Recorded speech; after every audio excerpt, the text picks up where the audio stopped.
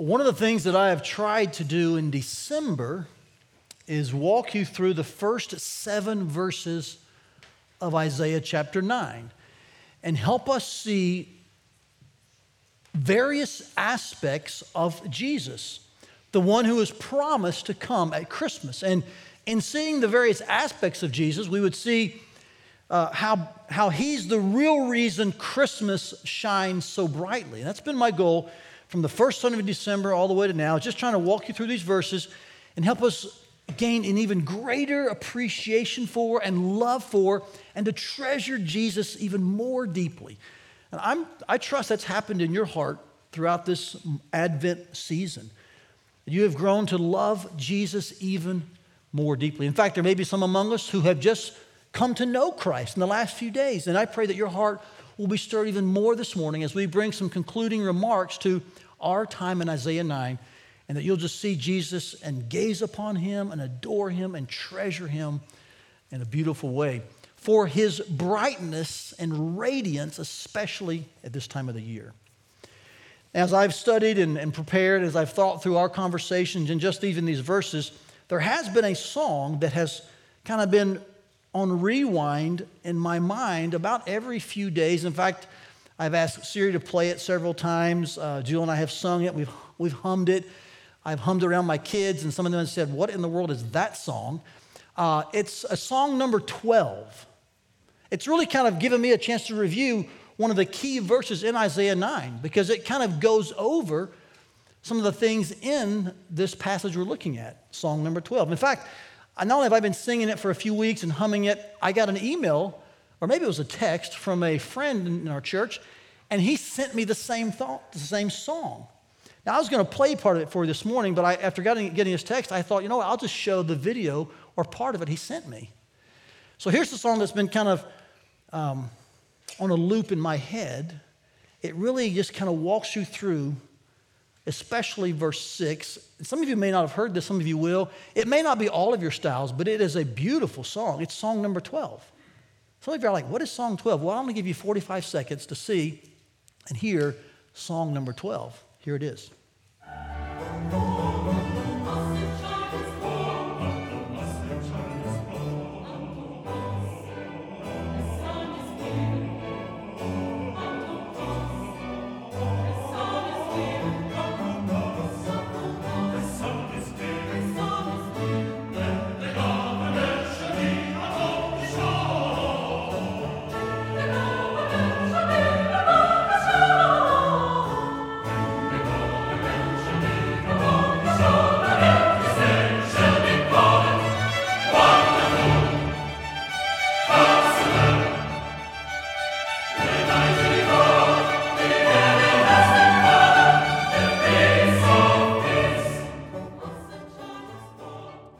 So that is song number 12. And it really just quotes for us verse 6 of Isaiah 9. You say, why is it called song 12? Okay, it's not really song 12. It's for unto us a child is born. It's part of the Hallelujah chorus, but the Hallelujah chorus, it's part of the Messiah.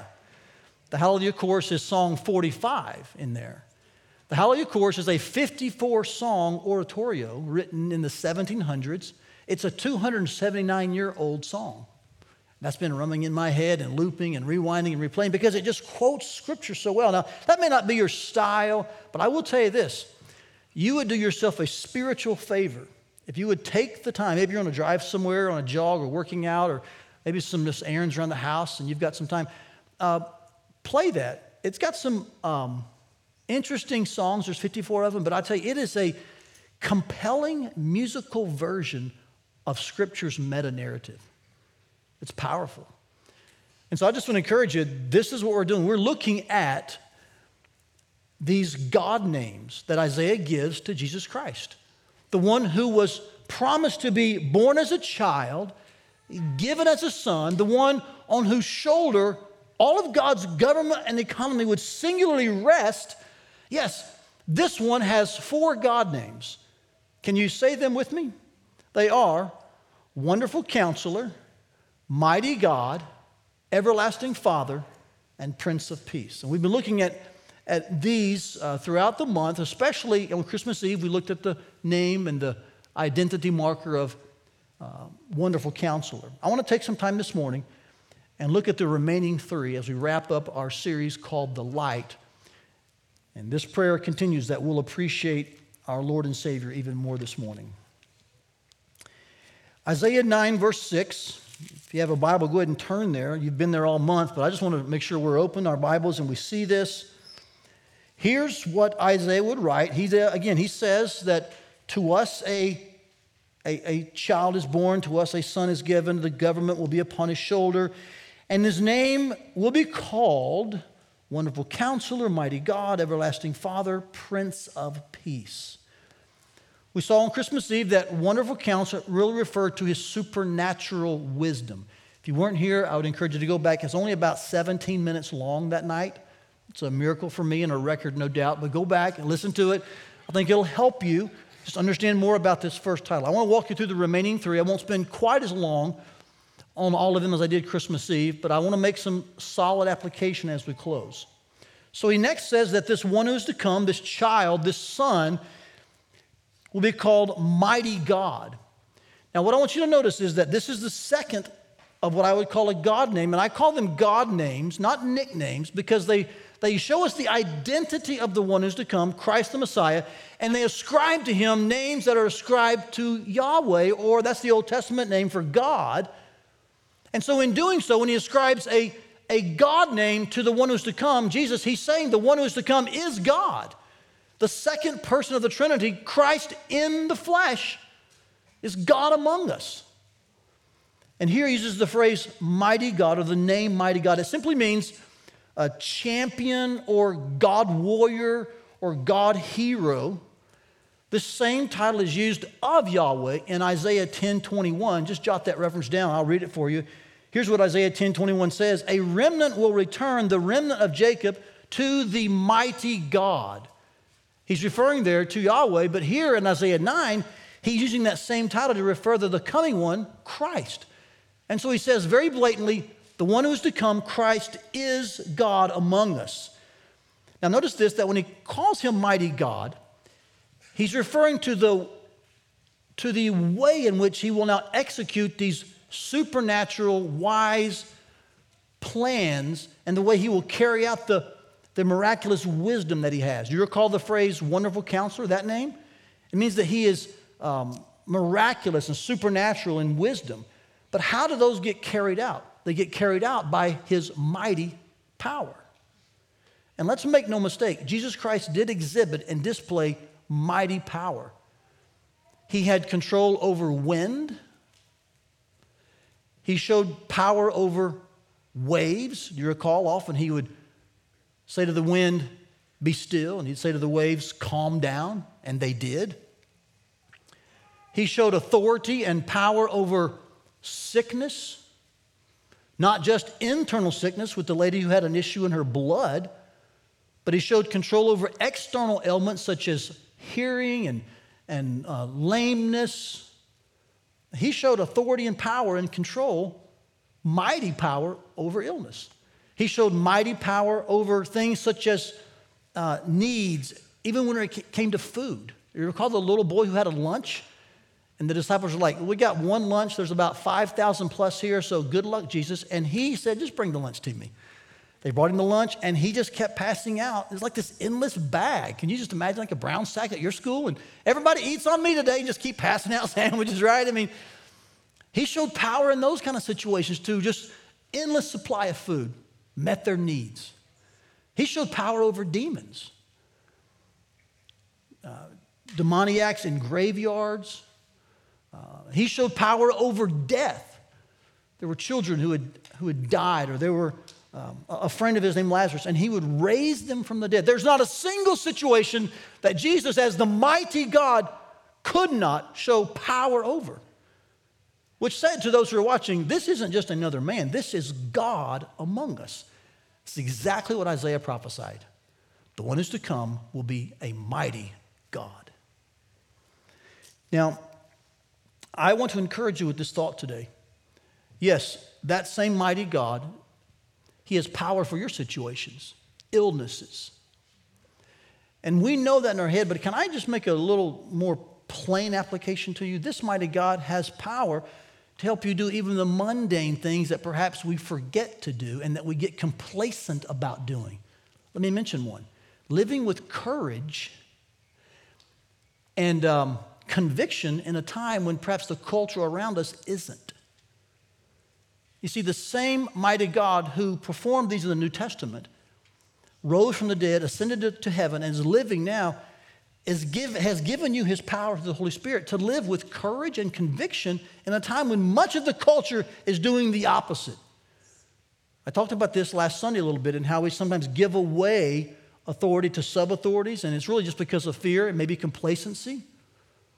I mentioned this in my podcast, hope you heard it, because I'm calling our church to continuing to end 2020 with courage and conviction and compassion and not in fear, and to enter 21 in the same fashion. Why? Because of a mighty God. That's who came at Christmas, and that's why he shines so brightly. In fact, can I narrow this down even more? And I think you heard this in the podcast.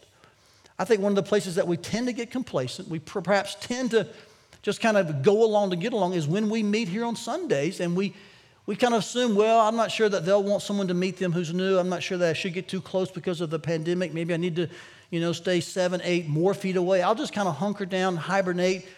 And, over time, you can almost have a collection of people who just really they're not being intentionally unfriendly, but it can appear to be like an unfriendly place. And if any people should be able, when they gather, to be friendly and have a heart of hospitality, it should be a people whose God is mighty. I'm not being presumptuous. I'm not being arrogant. I'm not saying that you'll have no issues. I'm just saying we can't eliminate risk, but we can sure mitigate it. So let's mitigate what we can. And then in the power of God, let's continue to move forward missionally.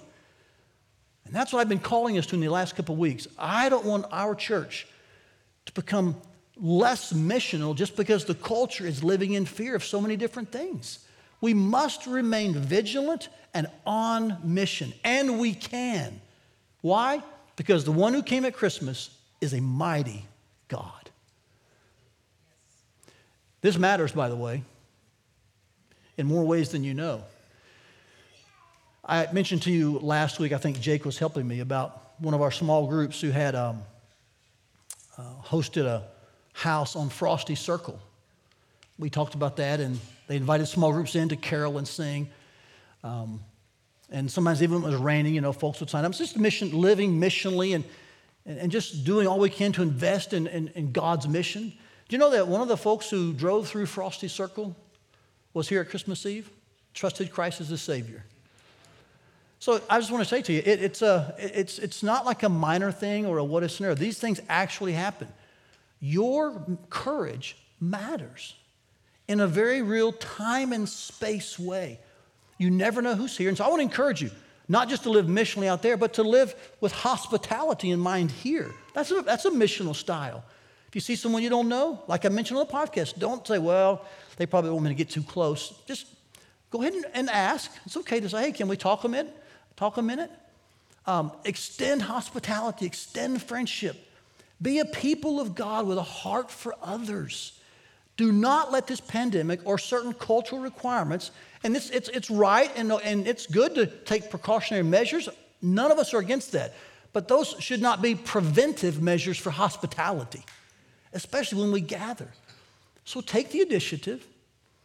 Be honest and authentic. And if you don't know their name, just ask, hey, I don't think I remember your name. It will only be a little bit of embarrassment for maybe like 3 seconds. You'll live through it.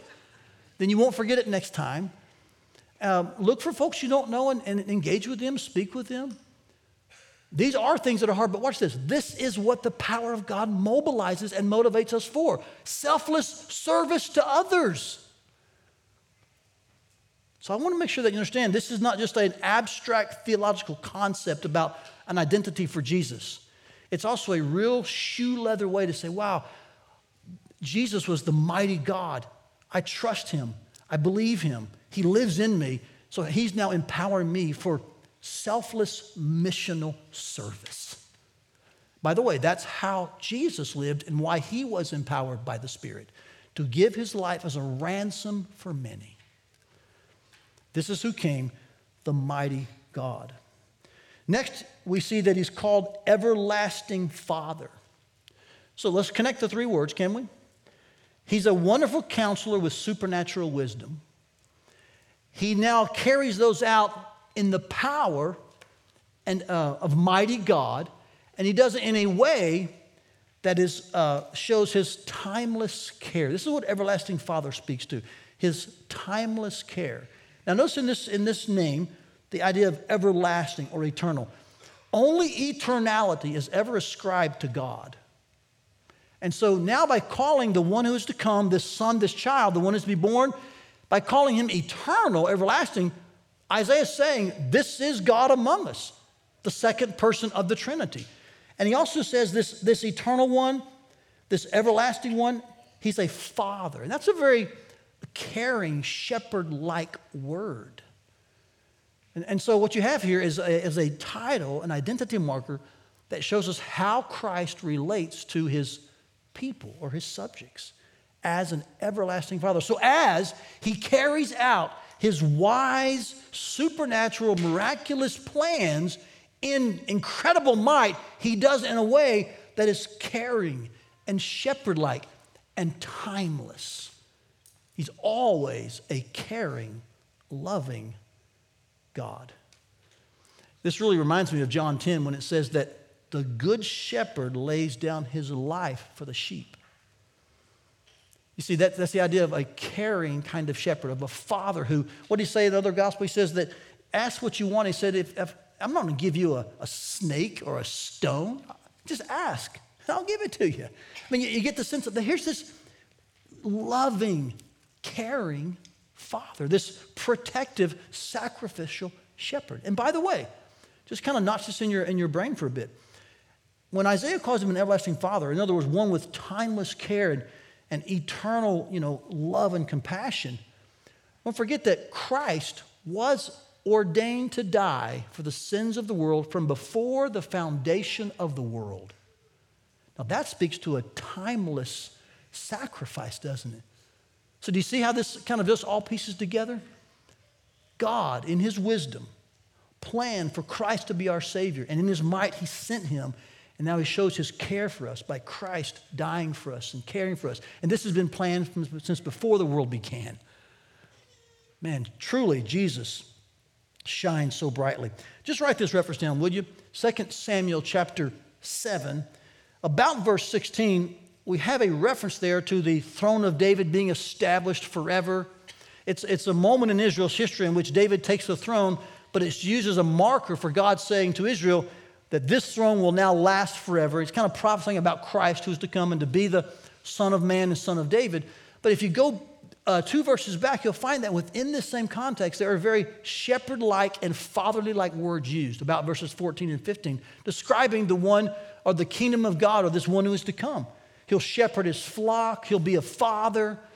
And so what God is doing is saying that when Christ comes, yes, he will be a mighty God, but he will exert his might in a way that will be caring and compassionate for his people. So we see he's a wonderful counselor with supernatural wisdom. He is a mighty God with heavenly power. He's an everlasting Father with timeless care. And then lastly, he's a Prince of Peace. And we could use a couple of phrases here. Restful rule, or you could say he comes with anointed rest. I think I'm good with either one. Now, all four of these titles, or I call them identity markers, or you could use the phrase God names, they show us how Christ or Jesus, the one who is to come, the one who did come at Christmas, is God. The first three are very blatant. This last one is probably a little veiled. So let me see if I can walk you through how the Prince of Peace really shows us that he's God. When you hear the word prince, you begin to think, okay, this is one who's coming after the king, so to speak, or you think of the word heir, and Jesus Christ is the heir. We're co-heirs with him, the New Testament says. And so what the word prince is designed to show us relationship. Now, I want to be really careful here because the Trinity is a difficult thing to walk in sometimes. And we don't want to walk in the Trinity lightly. It's a difficult doctrine to express. But what the author here is showing is a relationship between God the Father and God the Son, and how God the Father hands over to God the Son authority and kingship. See, that's an error. That means they're connected, related. Now, they're one. It's one God in three persons. But here he's using language to show here's the Prince of Peace, the Prince. He's the heir. He's related. He's connected. You know, Paul would sometimes talk of Christ as the only begotten of the Father. Doesn't mean he was created. Doesn't mean he suddenly came into being. Just means he was related and connected in that way. But the idea of when he says Prince of Peace shows us something else, that he is this heir who will take the throne and then usher in this time of peace. And if you follow our train of thought from previous messages, there is an initial time of peace, and we would say this is spiritual peace, followed by an eventual time, an ultimate time, a consummated time of physical peace. And what we are currently experiencing is spiritual peace. Romans 5:1 says this, that we have peace with God through our Lord Jesus Christ. You see, that verse assumes some things. That without Jesus, we're at war with God. That's true.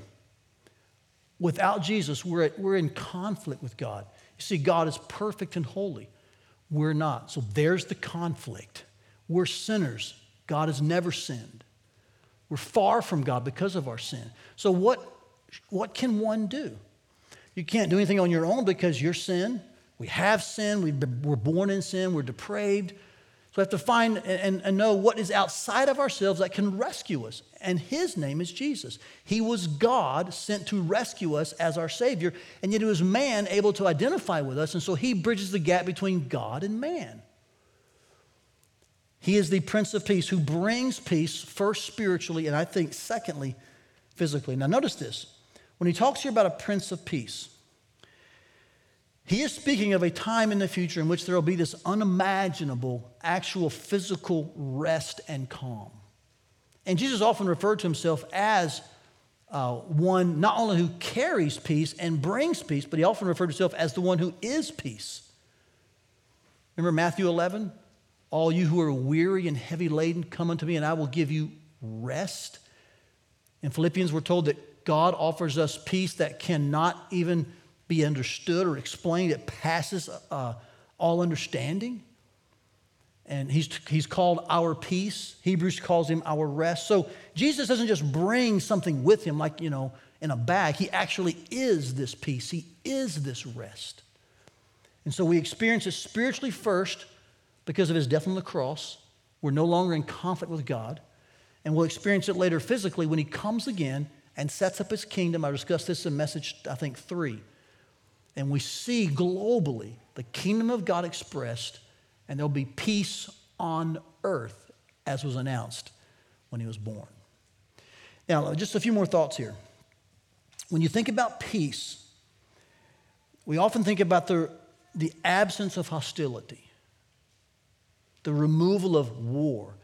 But I think what's in play here, and as you look at how the progressive plan of God unfolds, what's really in play here is that what God removes is the actual cause of war. He removes the cause of the hostility, which is, in 3 letters, S-I-N. So he's removed that for us spiritually first in Jesus. And for all who believe in Jesus Christ, God removes sin from them. It's no longer held to their account. He considers them justified, innocent, and righteous, even though all you think about perhaps are all the things that you've done that disqualify you. God sees you as righteous because of Jesus. Amen, church? And that's a priceless treasure there. But there will be a day coming when Christ will remove the cause of hostility and war physically. In fact, Isaiah 11, can I just read for you some of the phrases used to describe this time? Remember, I explained to you it's unimaginable rest. It's unexplainable peace. Listen to these phrases used in Isaiah 11 to describe the coming time when we'll have physical peace globally. You'll be shocked by these phrases. The wolf shall dwell with the lamb. Like, when's that ever happened, right? The leopard shall lie down with the young goat. The calf and the lion and the fattened calf together, and a little child shall lead them. Like, who's ever seen that? Listen to verse 7. The cow and the bear shall graze, their young shall lie down together. The lion shall eat straw like the ox, and the nursing child shall play over the hole of the cobra. The weaned child shall put his hand on the adder's den. I mean, you don't see little babies who are nursing playing with snakes. You just don't see that, okay? These are all metaphors and analogies to say to us, wow, there is a time coming when there'll be unimaginable, unexplainable peace because of Christ. That's why he's the Prince of Peace. He's the heir who has assumed the throne, and he offers now to all who believe spiritual peace with God by removing your sin from you and not being accountable to it because he's paid for it. But later he'll remove the cause of sin even in our physical presence. That's why he's the Prince of Peace. And can I just say to you, I think that shines brightly too, don't you? It'd be important to pause here just before I move to our application and just to make sure everyone here understands what it means to have the peace of God spiritually and to have Christ canceling out your sin. It simply means that you have believed in Jesus Christ as the only way to be right with God. You see, everyone's trusting something to be right with God. The problem is whatever you trust that's not Jesus doesn't work because it's not God. It's not perfect. It's not holy. Something holy has to reconcile us to a holy God.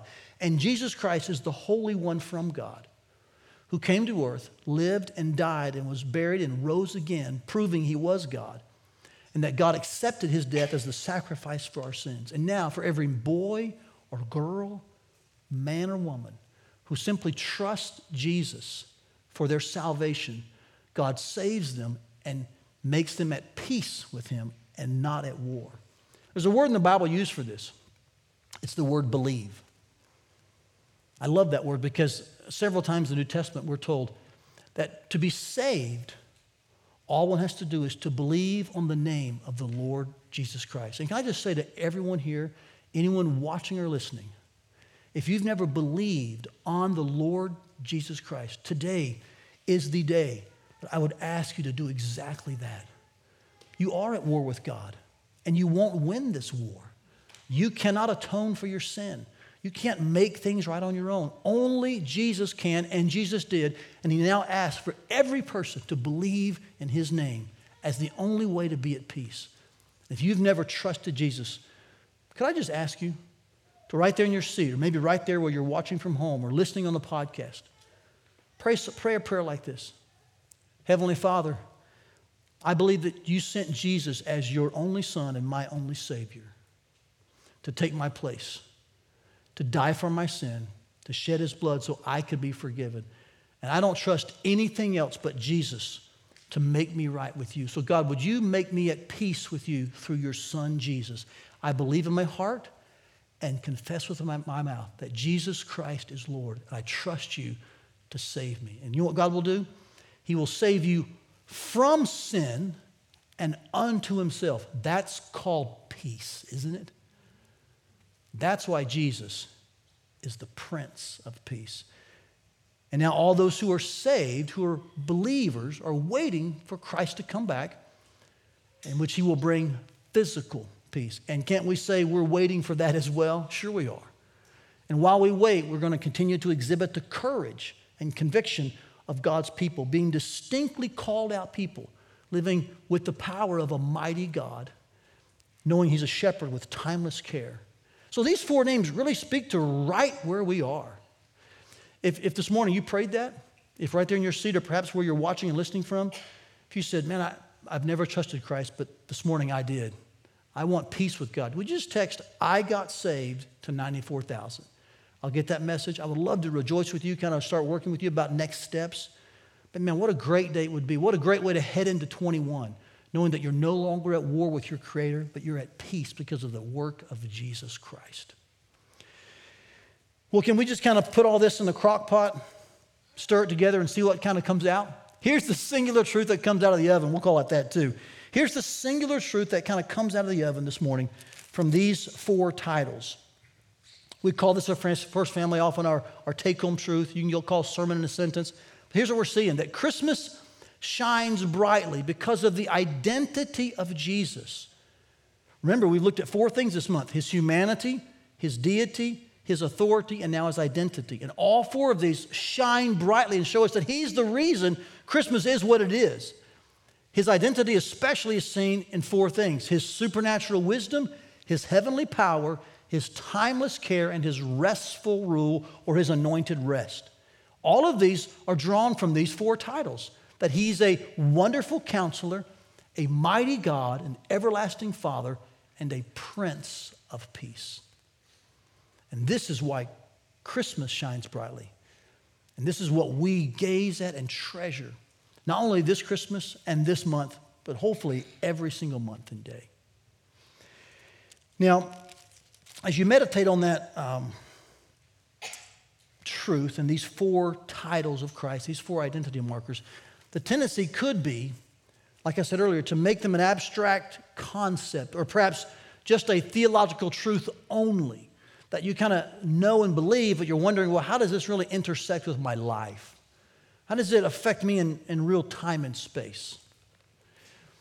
Perhaps let me share with you how they intersected with our life 25 years ago. And I usually like to use current stories of you guys or our own lives, but this one is especially relevant because it was 25 years ago this week that our family moved from Atlanta, Georgia to Iowa.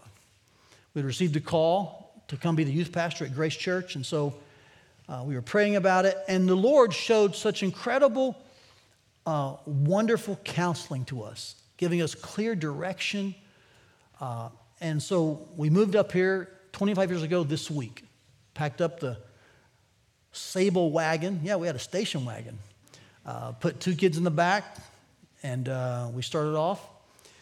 And it was interesting that as we began this move, it was around October, I think, that we got the call, and we began to pray and think, should we move to Iowa? I had never really been past Kentucky. I grew up in Tennessee. I think I flew to Missouri once and thought I was kind of near Korea or something like that. I didn't know, but I just didn't really visit many places. Julie grew up in Michigan, and I think she had a little more familiar, but Iowa, let's just go visit. We did. And to do that, we had to move here. We had to sell our home, which doesn't seem like a big deal, but we weren't sure how it's going to happen. So we just said, well, we should put it on the market. But before I could put it on the market, some of you have heard this story. I was in my office one day, and this Italian guy from the Northeast shows up, and he's wearing lots of gold chains. He's got like a really thick mustache, kind of curly hair, and he's got a black leather jacket. And he walks in. Our office was in an old house. He walks in, he says, "Hey, I want to buy your house." And I look up, and I'm like, this guy's not from Georgia. He looks scary. And then he says, "My name's Rocky. I'll give you cash." I'm like, I was like, something's not right about this deal, right? I could go to jail if I say yes to this right now, possibly, right? Anyway, long story short, I called one of our church leaders. I said, "Hey, this guy's offering this." He gave me some good wisdom. Within a matter of about a day or so, he brought cash. We sold our home. The mighty God stepped in and said, "I want you to move to Iowa. I'll make it easy for you."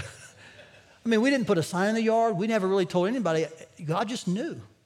So we had this wonderful counselor leading us, guiding us, a mighty God just providing for us. We moved here. I think we landed here on a Saturday. I'm not sure. And we discovered when we pulled into the home we were renting in Des Moines that our truck was going to be a week late with all of our stuff. We had just enough stuff for about a day or two in the car. And so I learned from that, first of all, this truth, that home is where your stuff is, not where your heart is. Just keep that in mind, okay? So for about a week, we're trying to figure out who can we borrow clothes from, and the sizes, and we're buying this and buying that, and we're getting groceries. And fortunately, man, the church people there were just tremendous, and they rallied around us and just brought us meals, and they found us clothes. And we experienced God's timeless care for us in that. It was beautiful just to watch God just say, "Hey, you may not have a truck of stuff, but you've got my people with you. I'll take care of you." It was beautiful. And then even in that first 3 to 4 weeks, remember, I was from the South, Julie from Michigan, so she had a little more acclimation to maybe what this would be like here. I had no idea. I had never shoveled a driveway in my life, so there's 1,000 things about Iowa I was not ready for. The first 3 weeks of our time here was in 96. We moved here the last week of 95. We began work on the first Sunday of 96. And for 3 weeks, it never got above 0. Some of you remember that if you were here then. One of the coldest streaks in history. I remember at the end of 3 weeks, Julie and I saying to each other, did we do the right thing? Is this a good move, But in the middle of all that, man, God's peace was just confirming. Like, this is the right thing. There were reasons, and I'm not afraid to say it, there were signs, there were indicators. Yeah, God just led us every step of the way, gave us peace, care, showed us powerful ways that he was moving this way, good counsel. And I tell you that story because I don't want these 4 names to be abstract, out of reach, Old Testament, long forgotten concepts. You think, well, that was for them. No. The fact that he's a wonderful counselor and a mighty God and an everlasting Father and a Prince of Peace matters in your life in real time and space today. Let's just be frank. For anyone to become a believer, for anyone to trust Christ, God was exerting mighty power, wasn't he? No one comes to Christ unless the Spirit draws them, and no one can save themselves. So even in that initial act of coming to Christ, God is showing mighty power. He's also showing wonderful counsel. He's showing timeless care. In the very first thing we experience as a Christian, all 4 of these show up. And they continue to show up every step of the way in our walk with God. This is what I want you to see at Christmas. That the one who came is one who not only came as a baby, he came as your Savior. He's here as your guide. He's with you every step of the way. One with supernatural wisdom, heavenly power, timeless care, and anointed rest. That's who came at Christmas. And I'm praying that you're appreciating and loving and treasuring him more the more you read about his beautiful aspects all through Isaiah 9. His humanity, his deity, his authority, his identity. May we gaze longingly at Jesus until he comes again and brings the physical global peace that we're waiting on. We hope you enjoyed today's message. For more messages, visit firstfamily.church/sermons or subscribe to our podcast feed. Thanks for listening.